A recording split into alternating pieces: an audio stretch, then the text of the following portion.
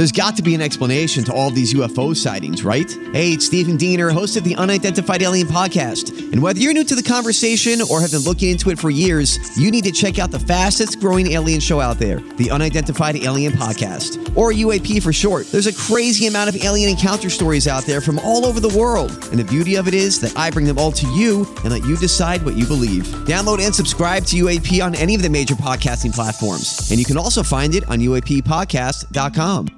Yes. Welcome into the Tim McKernan Show on the Inside STL Podcast Network from the HomeLoanExpert.com studios. It is our podcast for June 21st, 2021. Timothy Michael McKernan along with Action Jackson, Virgin Pringles Sauce Boss.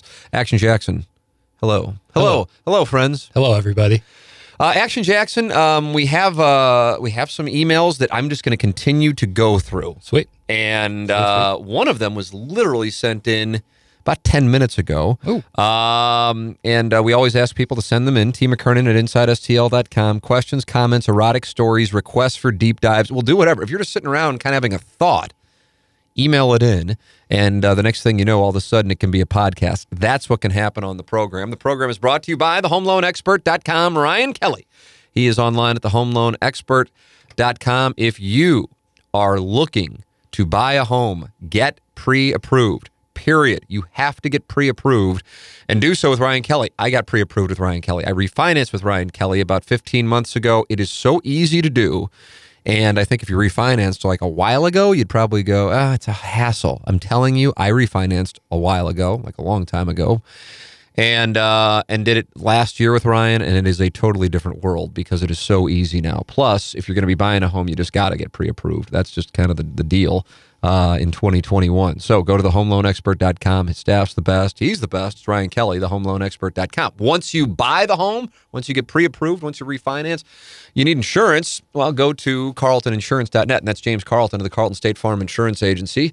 James Carlton is located in Webster Groves. I'm so impressed with him that he is my insurance agent. I made the switch to James Carlton. You make the switch to James Carlton, you will notice a difference. I promise you that. If I could do some kind of guarantee, even though I would get nothing out of it, I would do it because I'm that confident in it. It's not just like, he's this guy who's advertising, so I'll do a spot for him. No, I really did switch. And it's not like he said, I'll advertise with you if you switch. He's like, you don't really need to, and I'm like, no, I know you're the best, and I got to put my family in the best spot. So I did.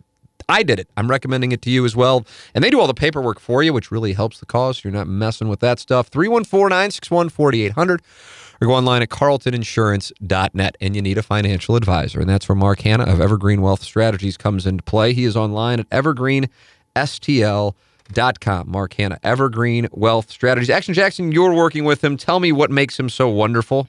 Well, I've said it before, and I just repeating it is just important to me because I think people need to hear it, that Mark is an excellent human being. And that's a number one in it. Yeah, and that's what you want from someone dealing with something as important as your money. You know, you don't want to put your money in some guy's hands who's just there to collect a paycheck. Mark is interested in you. He wants to help you. And if you're not working with anybody, wise up and call Mark Hanna. Yeah, you need somebody anyway. But Mark really is in a different world. He is so good. 314-889-0503 or go online at evergreenstl.com. Mark Hanna, Evergreen Wealth Strategies. All right, we start with this one, the one that was literally just sent in. So I'm going to just keep going through. Send them in. Hello, Tim and Jackson. I've been catching up on QFTA and wanted to address the topic of some people from St. Louis having a disdain for those who are successful and ambitious. As a non-St. Louisan, I'd like to throw out my theory as to why this is a thing. To preface, I have lived in St. Louis 6 years now and absolutely love it here. I lived in Nashville for 2 years and Seattle for 3 and had a blast in both cities, but St. Louis feels like home. The one thing I find extremely fucking bizarre about St. Louis is the where did you go to high school question I am sometimes asked. I can't emphasize enough how weird that is. I have never met anyone in Nashville nor Seattle that gives a shit about where I went to high school. It feels like a way for St. Louisans to paint a picture of who you are without getting to know you because of the high school you attended. Again, super fucking odd. With that said, I wonder if the ambition shaming stems from people treating St. Louis as one big high school and those that have nice things like cars and homes, etc., or have big ambitions are looked down upon because they, quote, don't fit in. With high school being full of jealousy and insecurities, I think it carries over for those who stay in St. Louis and aren't where they think they should be in life. If the high school obsession dropped, then maybe it would make a difference. Love the show and the great work Jackson puts into it. Best. That's from Dylan. Jackson, you're starting to get lemmings. Yeah, I appreciate it. Yeah, it's a nice feeling. Thanks, Dylan. All right, Jackson, you were nodding as I read that email, so go ahead and give your thoughts. Well, I agree with some parts, and some parts I agree with the high school question is to simply kind of prejudge. Yeah, that's the whole reason you do it. It's some people could justify, well, it's to figure out what town you're from. With that part, just I want to insert this because with the part about prejudging, that of course carries a negative connotation. Mm-hmm. I actually think, and I want to introduce the theory before you go on about the high school question, is I don't think it's necessarily always or even malicious, which of course the term prejudgment carries with it. I think it can be a way of, with St. Louis being a small big town or big small town, however one wants to call it, that it can be a way of us trying to establish commonality and that, oh, I know, do you know? That because mutual friends. Yes. Yeah. I don't think it's as nefarious as I think it is sometimes thought to be. Yes, definitely in some cases. I 100% agree, though, that it is, well, I can't, because I haven't really lived anywhere else, but I don't think it is common, for example, in Seattle. As No. And I think part of that, too, is how many municipalities we have inside the county itself. So you can kind of get a better idea of where someone's from what high school they went to, but neither here nor there. I think the St. Louis is one big high school thing has some validity, but I just feel like the whole basis of this is St. Louis and people from, and I'm not saying everyone does, but there's a chip on the shoulder kind of mentality because, we're Midwestern city, not as big, kind of as we used to be, definitely on the downturn. And with cities in the Midwest, such as like Chicago, now Nashville, if you go down south to like Austin, those cities are thriving more so than St. Louis. So you kind of get this underdog mentality when someone leaves or someone has something that's not atypical of someone from St. Louis.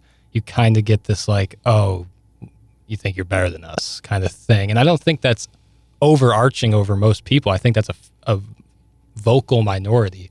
But I do think that there is some validity to the big high school thing. But I think it's more just we're kind of an underdog city and have been now for a good long while, whereas we used to be something different. And when you're competing against bigger cities in the Midwest, it's going to affect when people leave, especially when a lot of people leave to go to Chicago, especially in my age group. Oh, yeah, absolutely, 100% on that. Yeah, so when you have that... Fresh out of the University of Missouri to Chicago, then back to Brentwood Forest, meet the girl you were kind of friends with but never hooked up with, and then marry her, and then start in Kirkwood, Webster, maybe...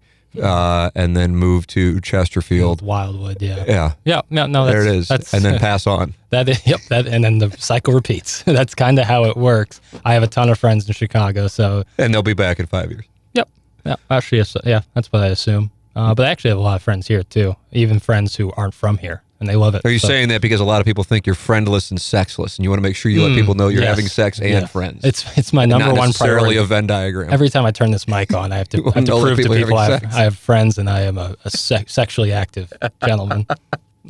I don't think I like it. Mm-hmm. I like a theory. Mm-hmm. I don't think that the two are related, but I could be off on that. I remember growing up. My dad went to CBC.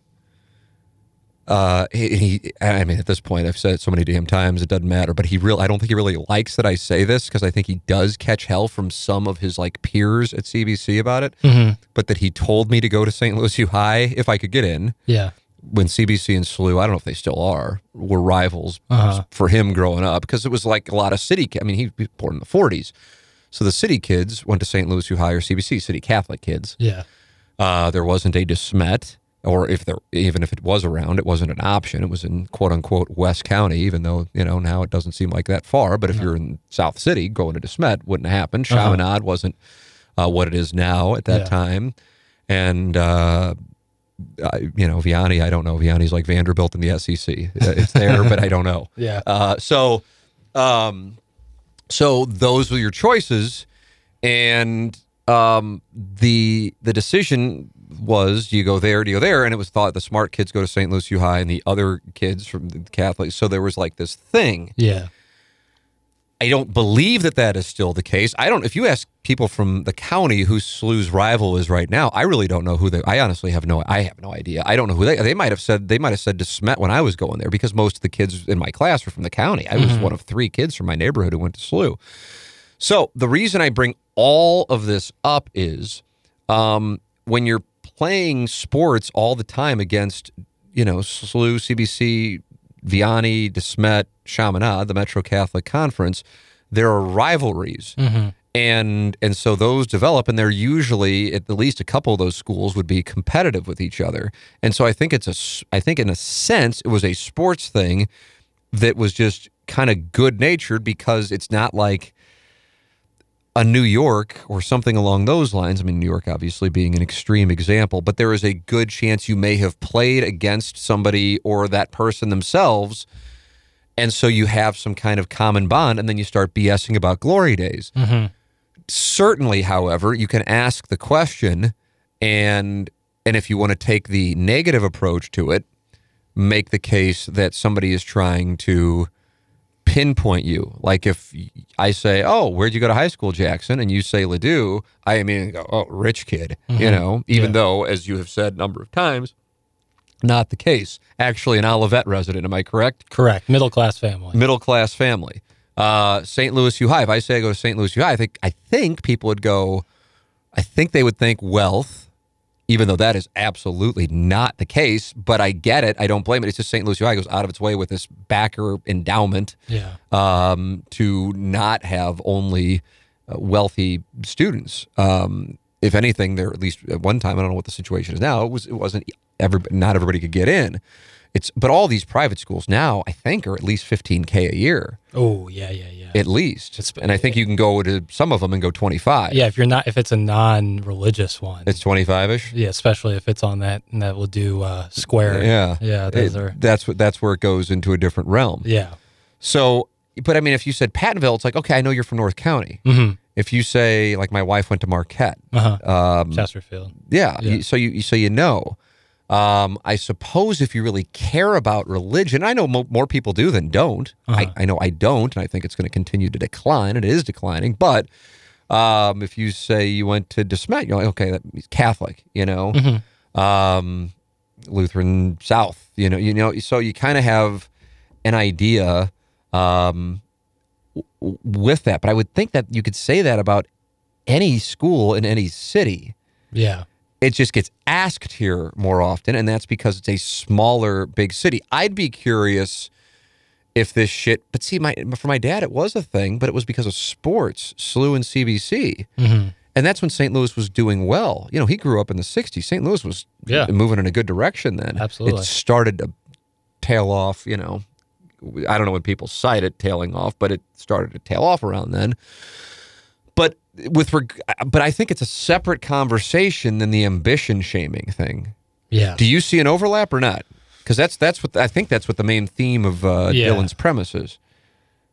He said, with high school being full of jealousy and insecurities, I think it carries over for those who stay in St. Louis and aren't where they think they should be in life. If the high school obsession dropped, then maybe it would make a difference. If that is the premise of the email, the main premise of the email, the thesis, I don't agree with that. Because I think a lot of people choose to stay in St. Louis. I also think, I just think one of the things about St. Louis, which is kind of, I don't know if it's weird or if it's endearing, is that there isn't a whole lot of travel. I have never been to Europe. Yeah, same. And I think that is, I think at 44, it's really uncommon. I don't say really uncommon. For other 44-year-old college-educated people around the country, I would think, and I'm just guessing here, this is 100% throwing a dart. If you were to take other 44-year-old, 40 to 45-year-old, college-educated, notice not college graduate, college-educated people who are living in a top 25 market, St. Louis being like market 21 or 22, and they hadn't been to Europe, I would think that it would be less than 50%. Again, I'm going college educated on this. Yeah, it's probably in the right ballpark. Now you go rural, and in 23, different deal. But at 44, and you live in a top 25 market, and you haven't been to Europe, but a lot of people who are listening to this, of course, most are St. Louisans, hear that and go, "What the fuck are you talking about?" But that's kind of the premise. I hadn't been to New York City until 2000. Mm-hmm. And I had no idea. I mean, it's so weird. I swear to you, when we landed in Newark. It was for Rams-Giants game, and I looked across at the World Trade Center, which now seems like absurd because less than a year later it would be gone. And I remember going, "Is that the Empire State Building? Is that sounds just dumb. It sounds like a hayseed." But that's truly what I thought. We were driving in from Newark Airport into Manhattan, and I'm like, "Is that Empire State Building? And why are there two?" I mean, it's just dumb, but that's truly what I thought. And then I remember going through Times Square, going, "What?" And just like, and or L.A. And it's almost like if you're doing that, it's like, well, if you're going to go on a family vacation, where are you going? You're going to Destin. Or you're going to Branson, or you're going to the lake, or you're going to go to another ballpark. Where are you going? Wrigley Field or Kauffman? Yeah, whatever they're calling it, Kauffman, I think. Yeah, it's still Kauffman, I think. And then if you spread your wings beyond that, it can be like, oh, that to me has nothing to do with high school. Yeah. But I think it exists. So I can't figure it out. We've talked about it on the podcast before. I like a theory. I'm a big theory fan, especially on something like this, which I don't really have an answer to. It's kind of like a religion discussion. I don't have an answer to it. I don't know. All I know is I guess you could theorize that there just isn't as much money here. But by that I mean, because I think there's a lot of money here. It's just old and it's like secretive. But as far as like the move from growing up in a non-Ladue, not Ladue High School, but non-Ladue, where else? I guess Huntley. Yeah. Where else? Ladue, Huntley. Frontenac. Okay, those areas. Some parts of the CWE. Yes. I think we've checked all the boxes. Like the real, and I didn't know. I remember this. There was a Christmas dinner, and my dad, and I don't even know why we were talking about this on Christmas Eve, and he was talking about, the high schools, and then talking about them boroughs and MICDS, and I'm like, if you grew up in South St. Louis, I know to you it's like kind of and again, not because you're like in those circles, but if you grew up in that area, South City, we weren't around it. So you're thinking, well, SLU's the top of the food chain, but it's not. You don't even know. You have no way to know. Yeah. And so I know I say some of these things, and I'm saying things to people who don't know either, because why would you? Why would you even be aware of it? If my dad wouldn't have brought that up, I don't even know if I'd be aware of it. I mean, by now I would be, but at the time I wasn't. And it's weird, I suppose, in a way that like a couple of high schools can theoretically run a region. Mm-hmm. I guess it's weird. But the premise that I'm establishing is this. Rarely, although it happens, but rarely does somebody in St. Louis emerge from, name whatever, I don't even know how to describe it, non-prestigious private school, for lack of a better term. Boy, I'm thinking about this. And then start killing it with a business that is in St. Louis. They can absolutely go take your pick of wherever school, and then leave St. Louis. Yeah. Okay. But as far as in other words, the money stays where the money was when we were born. Yeah. If you're in St. Louis, don't get me wrong, this isn't an absolute. Yeah. Okay. Dorsey would be like the obvious. Sure, Jack Dorsey went to DeBert, which is like 3 blocks from where my parents live and where I grew up. Yeah. But he isn't in St. Louis. No. So it certainly can happen. I'm sure you can point out, take your pick of each high school, quote unquote non-prestigious could cite.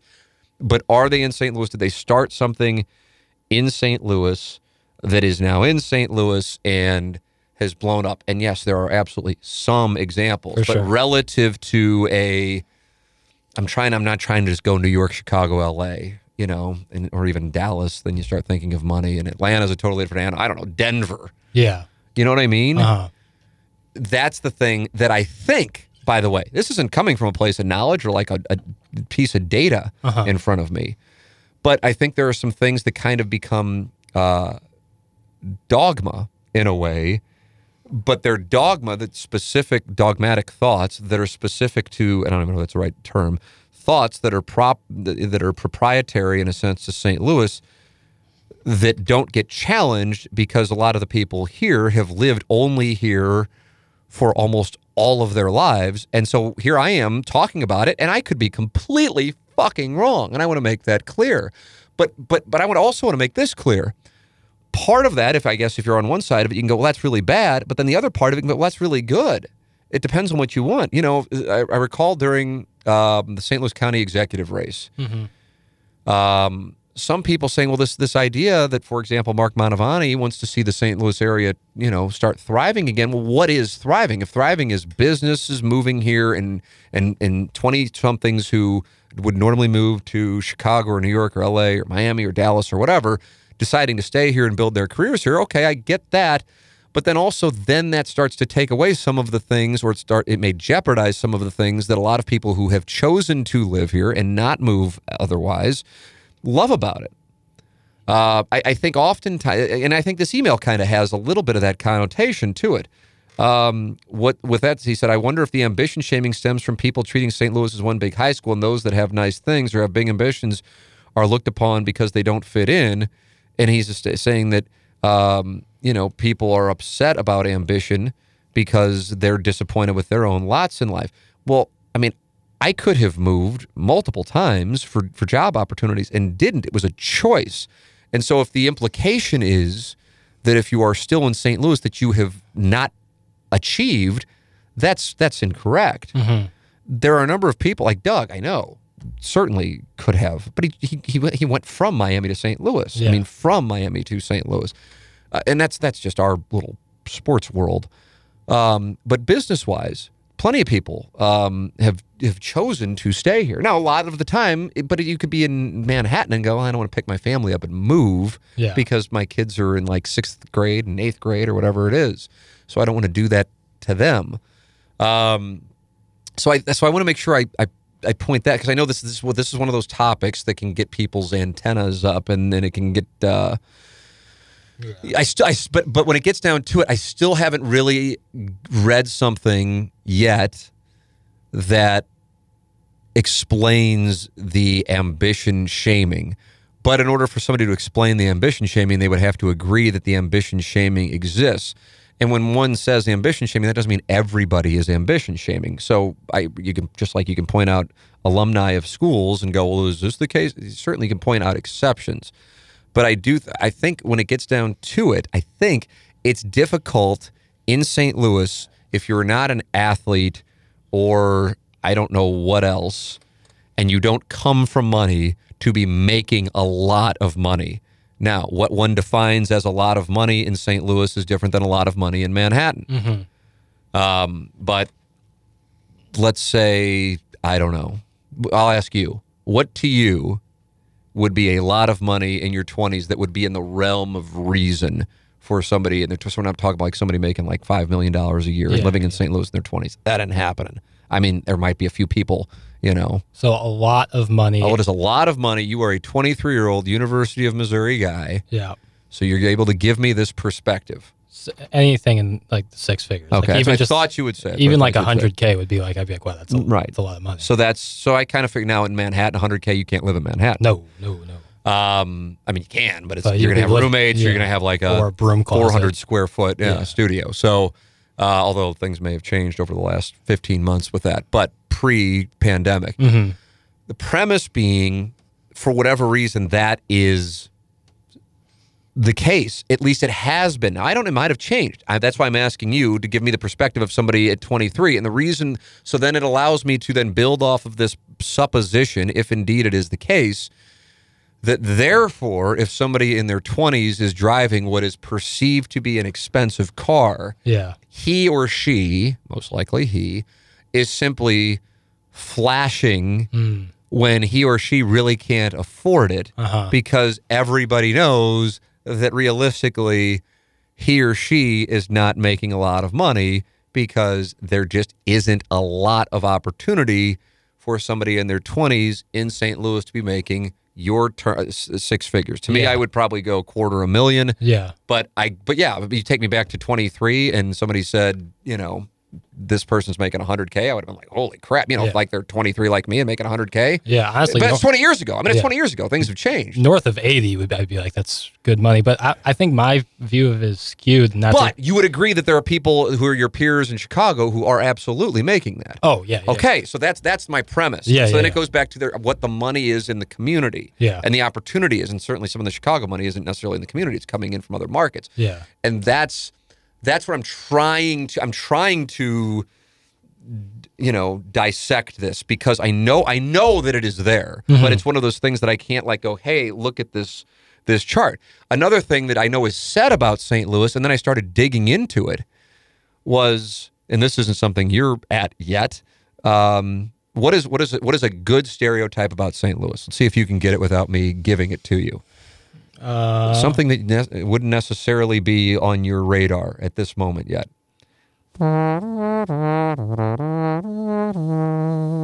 Overweight. Why would that be a positive thing about Oh, St. you Louis? said, I think you said stereotype. Good. I said good Oh, stereotype. okay.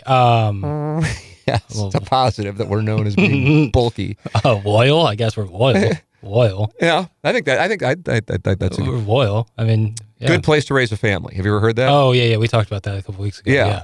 So then I dug into it, and then I just St. Louis has got to be top 10 or at least top 25. It wasn't even top 150 No. of cities. Now, how they quantify this, there's a bunch of different rankings. Yeah, it's a bunch of tough. I mean, how do you It's like determine happiness, that? like the country's happiness. Right. Like, well, it's like what what do we ask? Scandinavia. What's that based on? People are fucking. Okay, I Yeah. kind of agree with like you. I less get suicides, I guess, but that's a bad Right. barometer. So, I mean, but to me, it's like, man, if we're dark and cold all the time, that'd be it's a different story. But that's what you got in Scandinavia. So anyway, so yes, I mean, one of the factors when they're quantifying good place to raise children is what? What do you think?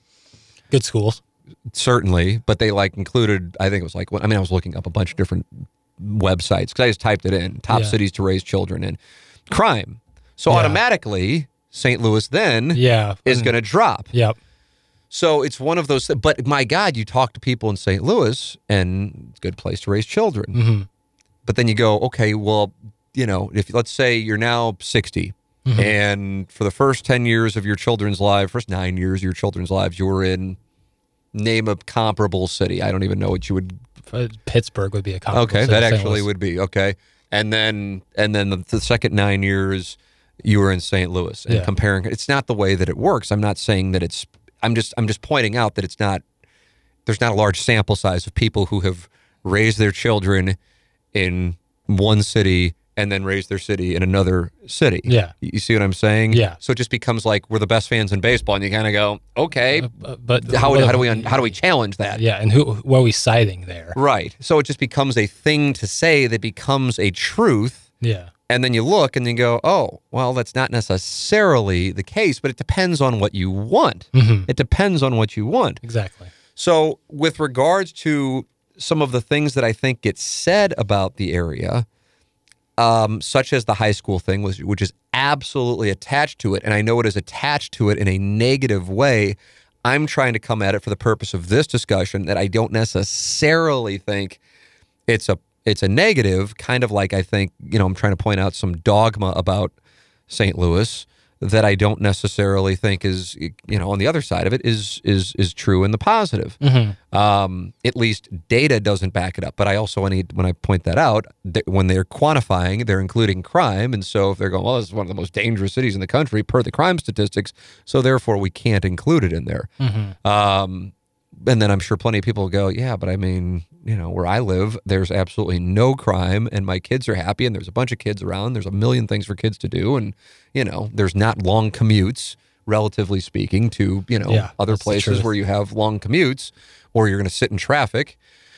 And so the ambition, that's my theory. That's my theory. So I don't even know if it's ambition shaming so much as you can't be driving a nice car in St. Louis until a certain age shaming. So I'm going to try to fucking peel it away. Because I don't know if somebody would quote unquote shame, I don't know if that's the right term for it, give you shit, which I guess is shaming, but give you shit for, buying a home in, take your pick of whatever zip code one would consider to be nice. And that, of course, is in the eye of the beholder. For sure. Because if you're buying a home, then it's like, okay, well, then motherfucker must have something. Yeah. Has to have something. Family money is what people assume. That certainly could be in play. That's what people assume every time. But I don't know if that's like, because you came from, certain neighborhoods, that's not the case. Yeah, that's true. That's true.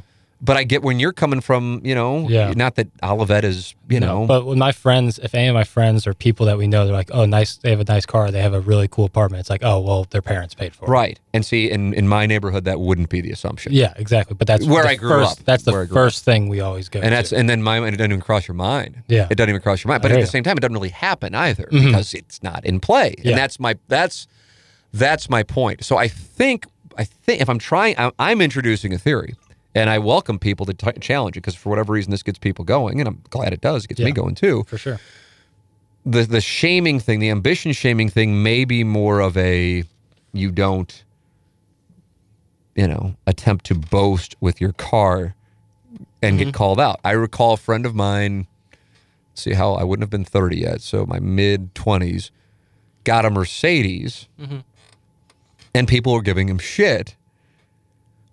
But at the same time, I recall it was kind of like a mom SUV Mercedes, and I think that's what they were giving him shit about. But then I try to peel it back, and I go, were they giving him shit because it was a mom SUV, or were they giving him shit because it was a Mercedes, and they were kind of upset that he had a Mercedes?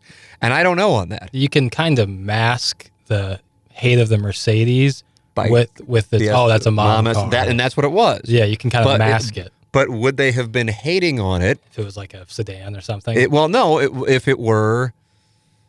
Well, I don't know what kind of SUV, a Honda SUV. Yeah, the Pilot or CRV or something. Would they have gotten that? No. That's the thing. That's what I think. So I look back now. In the moment, I wasn't I was just kind of like, "Who fucking cares?" Yeah. But in the moment, I wasn't thinking that way. But now, kind of since this topic has come up on the podcast a few different times, I now wonder if that's what was going on then. And I honestly don't. I mean, I don't know. And that's kind of one of the reasons why I like talking about it, because there really isn't a right answer.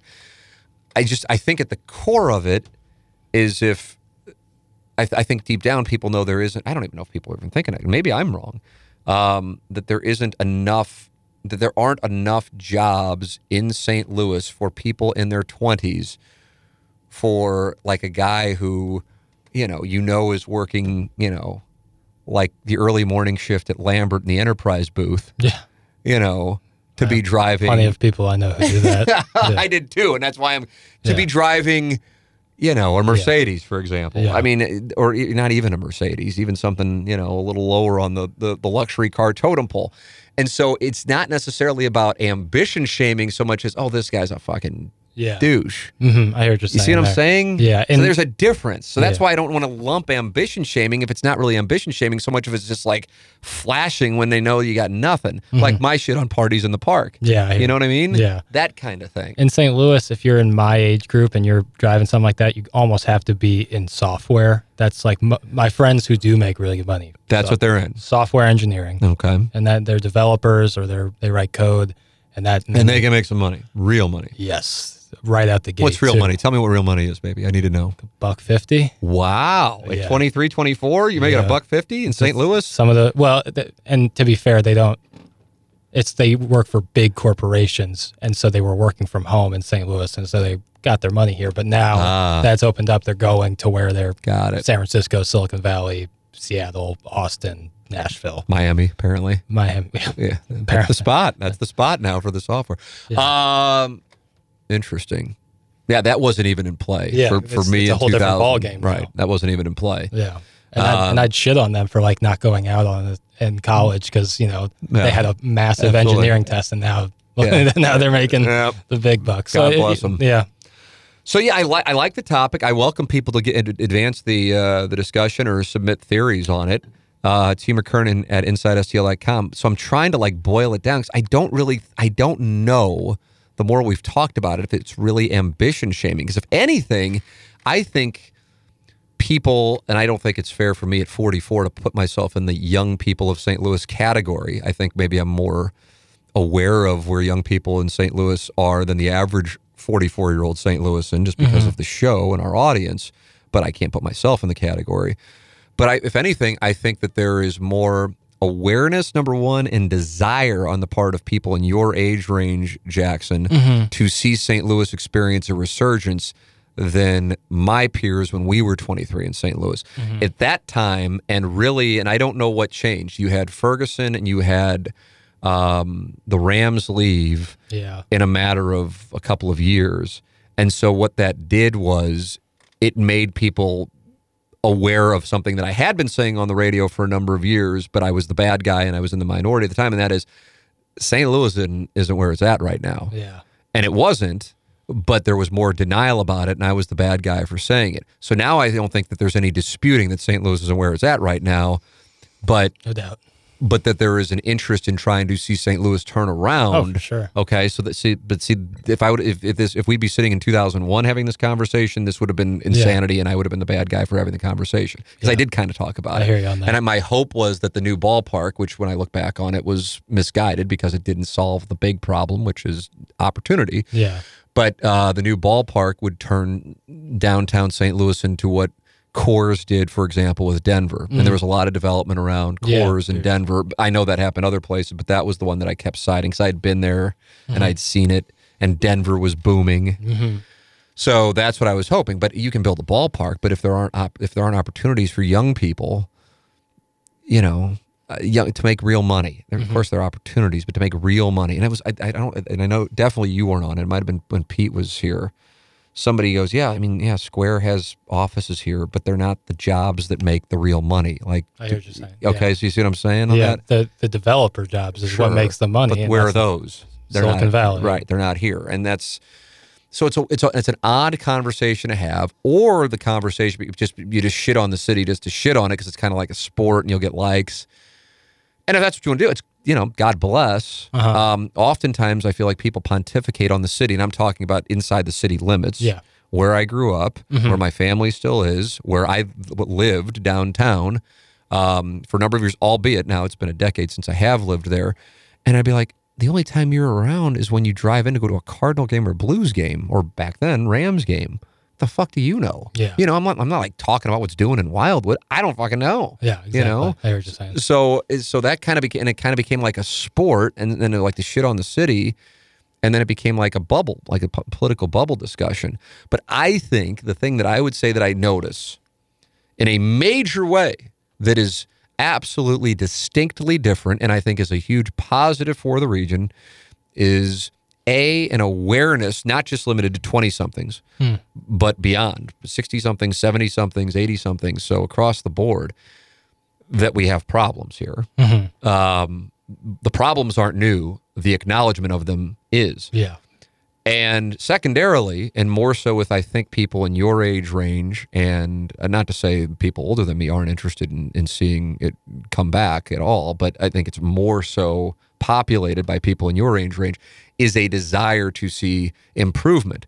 And then therefore, the idea of this increased desire for improvement to coexist with ambition shaming, to me, seems like a paradox. Therefore, that's why I have a tough time with continuing to just say ambition shaming when I'm not sure that's what it is. I'm not saying it's not. I'm just not sure that it's what it is. And I think when we boil it down, so much of it will wind up getting into this car discussion. And I get it, because then it's kind of like, you're the guy who has you're SGO Kai. You're the guy who has no money and you're spending, but you want attention for spending money because you want to try and get laid. And I follow that playbook. I get it, but I don't necessarily know what that's going on, because if I pointed out that somebody had done well, they didn't grow up and go to MICDS or whatever, and that's not to say you're bad if you went to MICDS, like you're not bad if you went to St. Louis U High, but that, they went to take your pick of whatever place, and went to Mizzou. So it's not like they went to, an Ivy League school. And after 4 years, they're buying a house in, not Ladue or Huntley or, Frontenac, but, where, it's not like they're just buying some piece of shit. I think people would be happy for them. Yeah. So I think that's a difference, because then it's like, okay, that's investing in something that isn't necessarily going to get you laid. It's not a flash. It's a good investment. Right. And so I don't think people hate on that. Yeah. Now, I don't think it's all that common that goes on, which then goes back to the opportunity discussion. But I think the hate on the flashy car thing is, but I'm trying to point out that there's a difference between getting a flashy car implied to get laid than like buying a home and then driving a piece of shit, which I think, if anything, is appreciated in St. Louis. Whereas, like, for example, I keep going back to South Florida because it's really the only other place I've lived outside of my tenure in Little Rock, is, if anything, that's about flashy cars and who fucking knows what you're living in. Yeah. It's the inverse.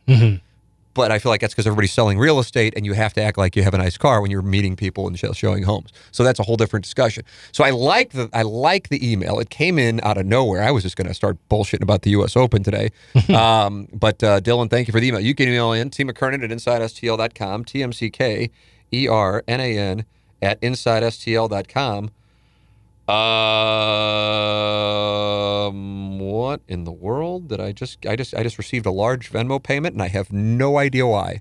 I have no idea why. This is wonderful. Maybe it's the wrong person. I really don't. Well, I mean, it's from a gentleman I wager with. Oh, okay. Well, and I'm like, sometimes sometimes did I win a bet? A lot of times when my friends send me money, it's like I meant to request you instead of pay you. And it's an easy misclick. I don't know what happened. I have no idea what happened. I'm trying to find because I don't think I've even been wagering with the person. I guess we might have to cut this out. Yeah. June 13th. Oh my God. All right, now I'll talk about it. Holy shit. All right, what did I do? I won. I didn't even know I won. Now, this is a textbook moment in St. Louis money discussion history, because I've talked about not talking about money on the podcast. Yeah. So I must have bet. I guess on the morning of. Okay, what was the bet? All right, we got to pull up a calendar. Do you have a calendar? Can you pull up a calendar? Yeah. June 8th. My mom's birthday was June 13th, and I know that was a Sunday. June 8th is a Tuesday.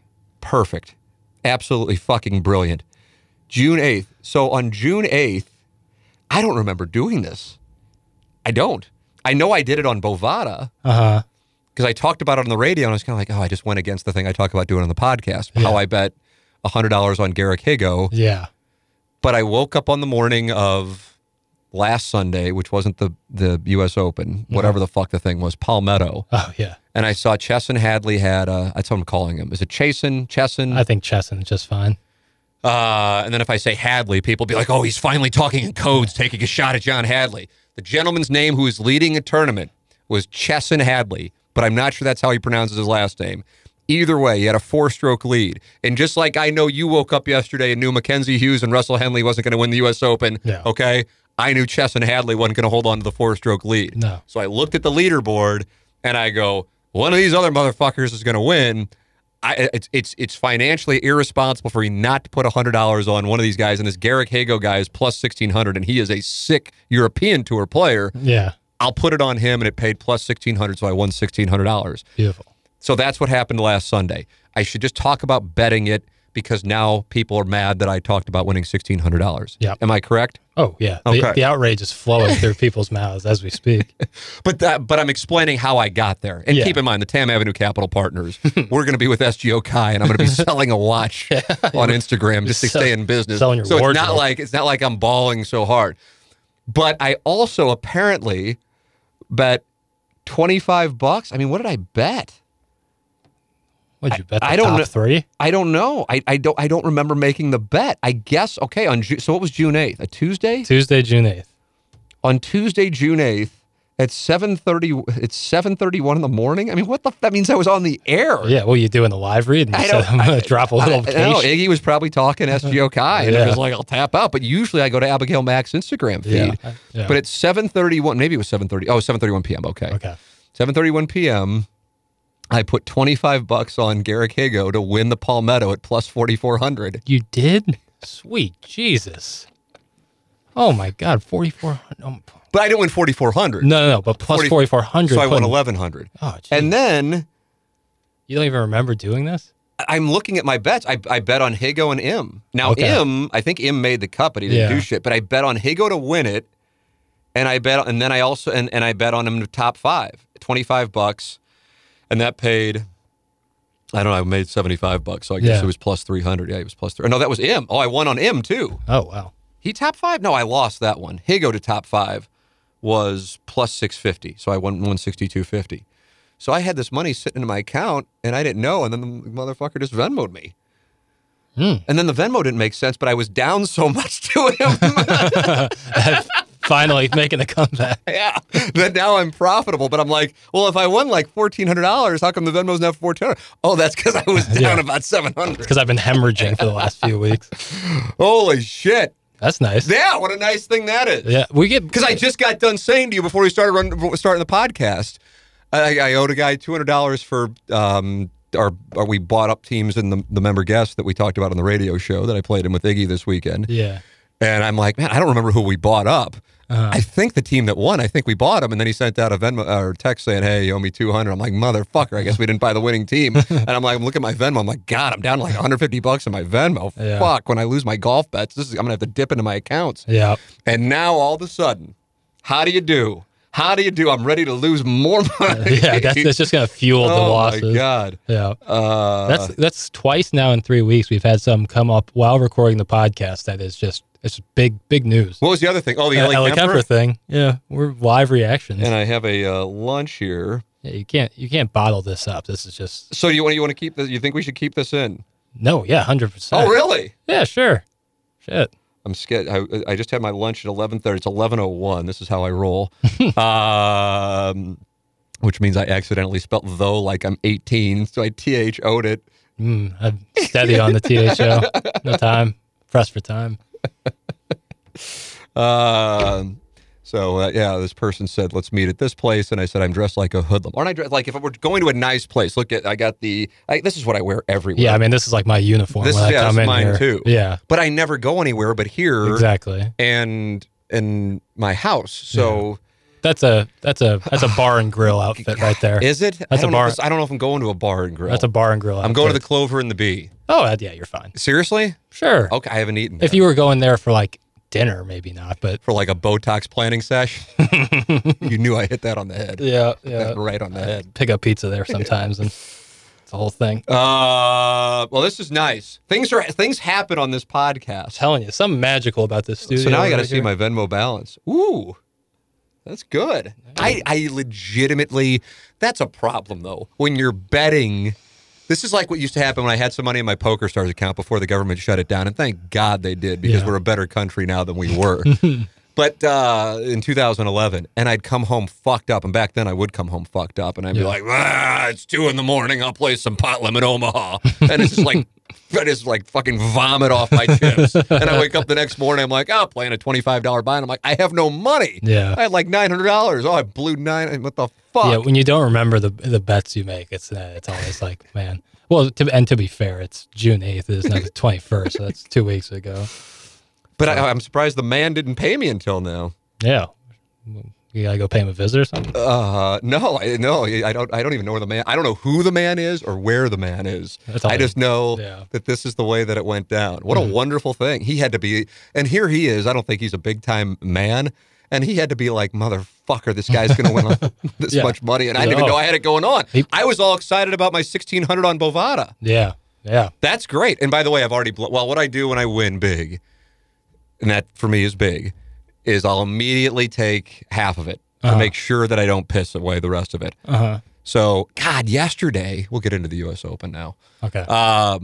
I put $50 on Mackenzie Hughes on Friday night at plus 8,000. Yeah, you got it. It's for where he was. You got it's a good. So you like the bet? Yeah, you get the bet. I don't think that I never once thought Mackenzie Hughes was going to win, but I do think that when value like that pops up and the way he was playing Thursday and Friday, there's $50.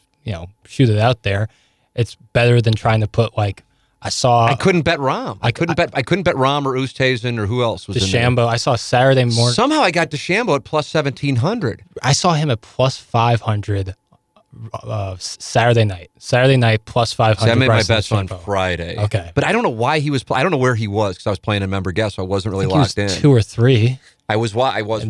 Dickie was 5. Yeah, so that's what I was. Dickie Bland. Boy, he was. And after Friday night, there was like 8 golfers before Dick Bland as a favorite. He was like plus 2,500. And Russell Henley wasn't even the favorite, nor was Mackenzie Hughes going into yesterday. It was DeChambeau, Rahm, Koepka. So I was stunned. I bet a good amount on, and these were like drunk bets too. But I haven't had a drink in fuck. I don't even know. I mean, I have like a high noon while I'm playing golf, but I'm not like pounding booze. Yeah. And I looked at, I open up Bovada. This is weird, man. I got, maybe we need to have an intervention here. But it's not like I'm degenerating. It's just like I don't remember. That's the thing that fucks me up. Yeah.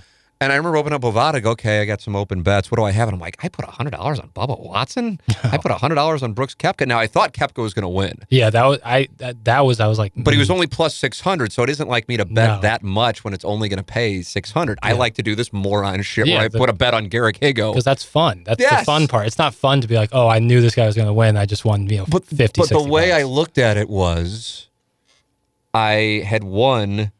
whatever I won. I guess the net that came in was $1,700. My $100 plus the $1,600. So I had $1,700. I think I withdrew $900 or $950, whatever the fuck it was. So I had like $900 left. And I'm like, okay, it's U.S. Open week. I'll play with this $900. And if I lose it, I lose it. I mean, I don't want to lose $900. So I wound up losing like 700 of it. But yesterday I had DeChambeau. If he wins, I win 850.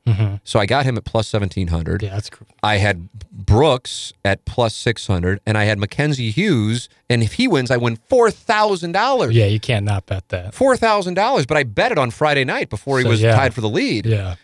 Who else did I have? But I never wanted to bet Oosthuizen. I didn't think Rahm would win, so shows what I know. And if you would have asked me at like the 6th hole who's going to win that thing, that was. I would have told you Bryson. Yeah, even though Rahm was on, but he kind of had started to fumble around and he saved a par when he should have gone OB. Yeah. So from a gambling standpoint, what wound up happening in the U.S. Open really, I thought Bryson, in specific to Bryson, just imploding on the back. Yeah. That was wild. Mathematically a phenomenon. And as a matter of fact, I was texting with John Hadley, actually. Yeah. Because he's gotten into golf, because I've talked about, the strokes gain stuff, and I know he likes to post bets on Twitter. Yeah. And so I'll say, hey, here's what my guy thinks, use it if you want. But I mean, he's entering like 500 rosters. So you have to understand, it's not like he's saying this guy's going to win. He's saying there's value on this. Yeah. And so he was all excited about the U.S. Open. I go, this is ridiculous. The leaderboard is ridiculous. At one point, it was an official world golf ranking, like top 10 list. It was major winners, and a lot of them were multiple major winners, all the way down to guys like on the verge of winning a major, like Rahm or Xander. Yeah, exactly. But you had Rory, Louis, Bryson, Brooks. DJ was lurking. Xander was just hanging around, never really got anything going. And then the guys who you're kind of like, are they going to folded. Oh, yeah. Just like you kind of thought they would. Bland folded on Saturday and again on Sunday. Yeah. And Henley folded. And I didn't think he would fold. I didn't think he would win, but I didn't think he would fold. No, I thought he would stick around and be like 2 or 3. But it just shows the nerves of the game. And it is so brutal. And Azinger kept bringing it up. And he's right. But I was kind of like, God, not everybody has it. But I mean, there are killers and there are those who are there to be killed. And it's just the truth. And it sucks, but I know he doesn't get labeled this way because I'm like, what a great player, because he has so many tied for seconds. And Jack Nicklaus had like 19 second-place major finishes, which is fucking nuts. It's crazy. And now Louis Oosthuizen has 6, but he doesn't have a lot of wins. No, he has and that's the what I'm one saying. open. He's a killed. Yeah. You're a killer, you killed. And he's a killed. Yeah. Finau's a killed. Xander's a killed. Xander's a killed. And it sucks. And because it's like when you say that, it's like it sounds like a harsh insult. But it's an intangible when you're like with the Chesson Hadley bet. It's nothing against Chesson Hadley. Chesson Hadley had beat me by 30 strokes, but he had to sleep on a 4-stroke lead. He was it's just gonna happen. He's gonna fold. Yep. He hadn't won in 7 years, so he doesn't have it. It's nothing against him. It's just it's part of the game. Yeah. And so there are killers, and there are those who are simply out there as prey. Yep. You can't tell me you thought Richard Bland was going to win. Nobody did. I'm not saying you did. Nobody did. No. But it started like after he was hitting the ball well early on in Saturday. I saw people going, "Man, this guy's really free." It's just if you're for real, you don't. It just doesn't happen. It really doesn't happen now. Yeah. Because the distance thing is not like it travels. Yeah, and then the pins get harder as the days go on. So you're gonna have the best rise to the occasion over 4 days. And yes, somebody can have a one-off, but it's just not going to happen. And I know Garrick Higo. I'm sure some of the people listening are going, "Who in the fuck is Garrick Higo?" But Garrick Higo has been winning a lot, or top 5ing in Europe. He's just a great player. You just haven't heard of him yet. Now, he happened to win the previous week. So when you look at the gambling numbers yesterday, I had all these bets, and I'm like, well, I'm fucking protected. Mm-hmm. And then all of a sudden, then it's like the final 4 holes, and I'm going, oh my God, I don't have Rahm, and I don't have Oosthuizen, and all of a sudden, I don't even have a sweat. I went from being like, I can't lose, to going, oh fuck, I can't win. And that back 9, like everybody but those 2 were folding, and I think that's because Oosthuizen eventually did. I think what happened with him on 17 is not getting enough attention because people feel badly for him because he's 38-ish, 1 or 2, and he hasn't won in 11 years. And he has all these T2s or second place finishes, and I don't think people like to call attention. It's like when during the Masters, when Xander came within 1 of Matsuyama, and he gets on the 16 tee, and goes, and he hits it in the water, and Dottie Pepper busts out. He hit a wall of wind. Wall of wind. Yeah. I had a couple walls of wind at the dough there. Yeah, absolutely. A wall of wind because people don't want to say it. Yep. And it sucks. Yeah. And I remember Johnny Miller giving Ricky, he wasn't even giving him trouble. He was just saying on the broadcast, Ricky has a tough time holding a lead. He's better as coming from behind. Well, what's he saying there? He chokes. Yeah. And it's not a team, so you're specifically saying about one person they choke. And that's like saying somebody doesn't play with effort. It's not an ability thing. Yeah. At least it seems like it's not an ability. You're like cutting to the core of somebody's makeup. Yeah, so it's a tough thing. Going after their character. And so if you're going Louis Oosthuizen just doesn't hit it that far, well, that's fine. But if you go Louis Oosthuizen, there's a reason why he has. And what were they saying? Well, he tends to leave a lot of putts short on Sundays. Well, if you play the game, you know why you leave putts short. It's not a distance thing. It's your hole's tight. That's the deal. Yeah. Your hole's tight, and you're scared of blowing it past, and that's why you leave them short, which means you're not going to get the ball in the hole, which means you aren't going to make the putt. And then you're going to have a bunch of 4 and 5 footers you're going to have to keep hitting, and you're not going to keep hitting them all.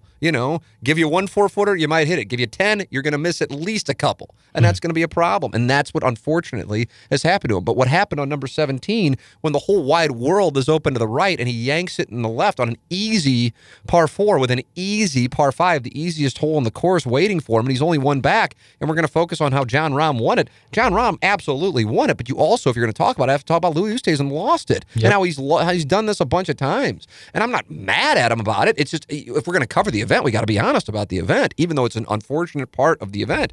But Xander Schauffele also choked.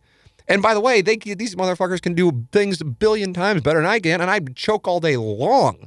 But it's part of the game and calling the game. These are people out there, men or women, depending on what event we're talking about, who are on a stage by themselves, and that's part of the test. Yep. Is being able to hit a shot like you're out there practicing at 7:30 in the middle of the fairway the same way you would if you're playing for the U.S. Open. That's a trait. There is a reason why people worship Michael Jordan, because when it came down to it and they needed a shot to win a championship, not only did he want the ball, he'd hit the fucking shot. And that's what people, and that's the thing. There are killers and those who get killed. There are predators and there are prey. But for whatever reason with golf, it's like, oh, we can't talk about it. Yeah. There was a situation with a Cardinal. He's still a member of the team. A couple springs ago, it might have been the pandemic spring training, not like this one, but when it was all starting up in 20. And I remember I went up to Rick Hummel and I go, I think this motherfucker, I didn't say this to Rick like this, but I know I was thinking, I'm like, I think this motherfucker has the yips. Mm-hmm.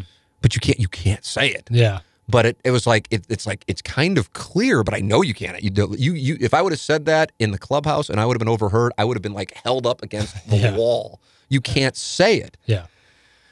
And I don't know if yips is choking, but it's probably from the family of, It's overthinking. Yeah. I mean, I had it. I had it, but with throwing a baseball, not with golf. Yeah. And it's the worst. And it's like, you just can't talk about it. Yeah. It's like a virus almost. But I saw, like who was everybody picking yesterday, going into yesterday? Bryson.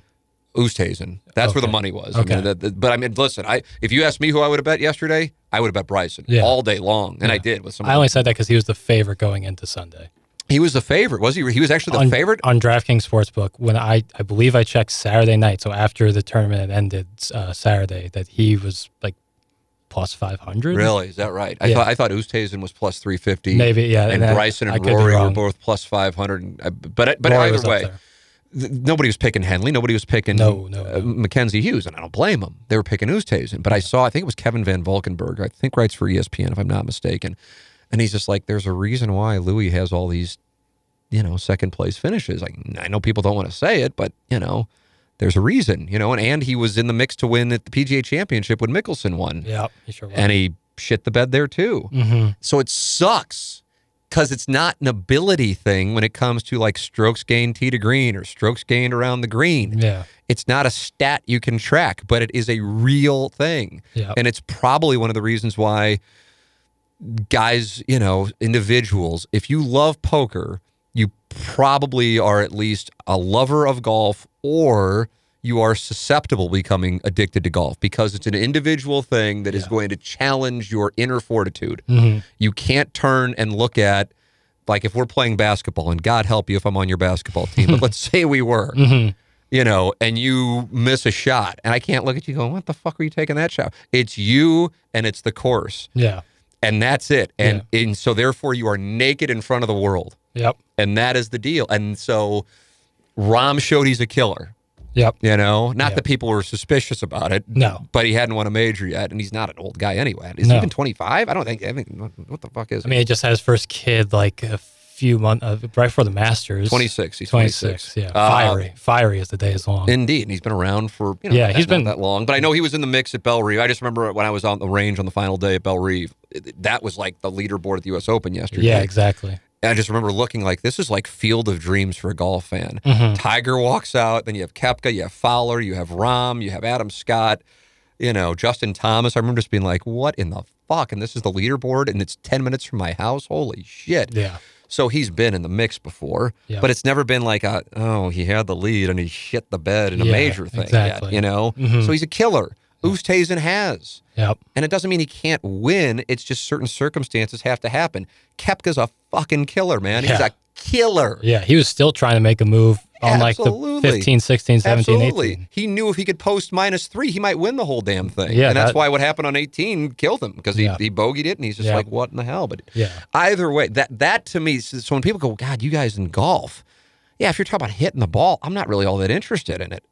But the thing that enamors me about the discussion is the mental element, because it's It's the most, because you have so much time. You're Yes. only really addressing the ball and hitting it for like 20 minutes at most during a round, but you're the other 3 or 4 hours. You have to get out of your own way. Yeah. And that's the thing. And so, that's the part that I love. Yeah, exactly. And then there are it's like poker. You can tilt people, Mm-hmm. or somebody's not tiltable and you're like, oh, motherfucker, I'm up against a killer. Yep. Phil Ivey is sitting across from me and he's staring at me and he's just fucking owning my soul, and he pulls it out and he skull fucks my soul right in front of me. That's what can happen. Yep. So you knew Russell Henley wasn't going to win. You knew Mackenzie Hughes wasn't going to win. No. You knew they were going to shoot over par. I was like, my insurance isn't to bet against Mackenzie Hughes to win, because that bet isn't even going to be out there. And if it is, I'm going to have to lay $10,000 to win $100. Yeah. My bet is Mackenzie Hughes over under on the score. Yeah. That's my bet. Yeah. That's what I should have done. Yeah.